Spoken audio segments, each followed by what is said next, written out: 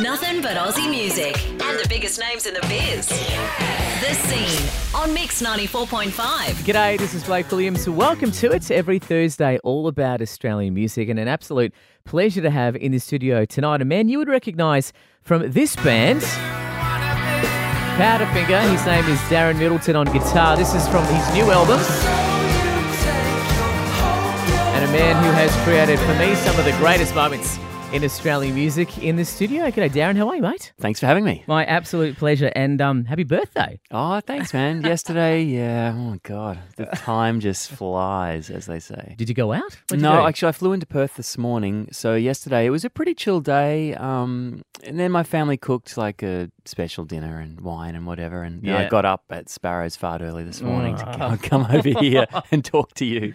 Well, we're over here for a few days, Yeah. obviously talking about the album. But I have to say, the stuff you guys did with Powderfinger really inspired me to get into a band. So, and I'm sure that is a story that is reverbed around the country. So It's very flattering. And whenever we hear something like that, it's amazing that you provide inspiration for someone. what is your memory of that time? Is it fond memories of that sort of stuff? Absolutely. Look, I mean, throughout the course of 20 years as a relationship, Wow. you know, there's lots of ups and downs, of course. But it's amazing, you know, people come up to us all the time and they sort of talk about what they remember of the band or times or, like you're saying, like inspirations they got from the band. And we never took it for granted and never expected to dig so deeply into people's hearts and lives. So it's, you know, it's an incredible honour. Oh, well, thank you for doing it. You did break my heart in 2010, though, so you're not fully forgiven. You're not the only one. Yeah, I bet.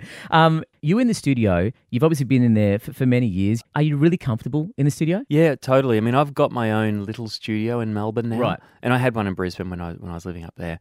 Yeah, I'm pretty comfortable and pretty confident, and I know how to get what I want out of a studio. So I think all of that is important for sort of, particularly for independent artists these days. You kind of got to know the whole game. Yeah. Business side as well as music, and you can't just survive being a bedroom songwriter who's happy to just stay in the bedroom, no one will listen. You got to know how to do everything. Yeah. And that's only good for you. I mean, even in Powderfinger days, we sort of had a finger on every aspect of the band, all of the business, the way we were presented. It's important to steer your own ship. Because a lot of people don't think, especially about that business side of the industry. It's, you know, I just want to get out there and play my songs to people, but you need to have all get sides. smart.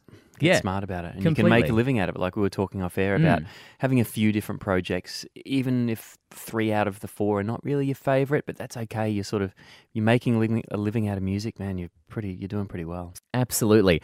What about your songwriting? When did you first get into music, really, at the beginning? I was probably about 15 years old, and I was at soccer training one day, and my friend gave me his guitar asked if I could take it home because he had to get the bus and he didn't have enough hands to carry his school bag, etc. So I took it home and just, you know, I'd never played a guitar before, and I just started playing it, and I just loved it. It just felt so natural to me to do it. So I dived into it. Schoolwork kind of dived out. Took a nosedive out the window. Not completely, but yeah.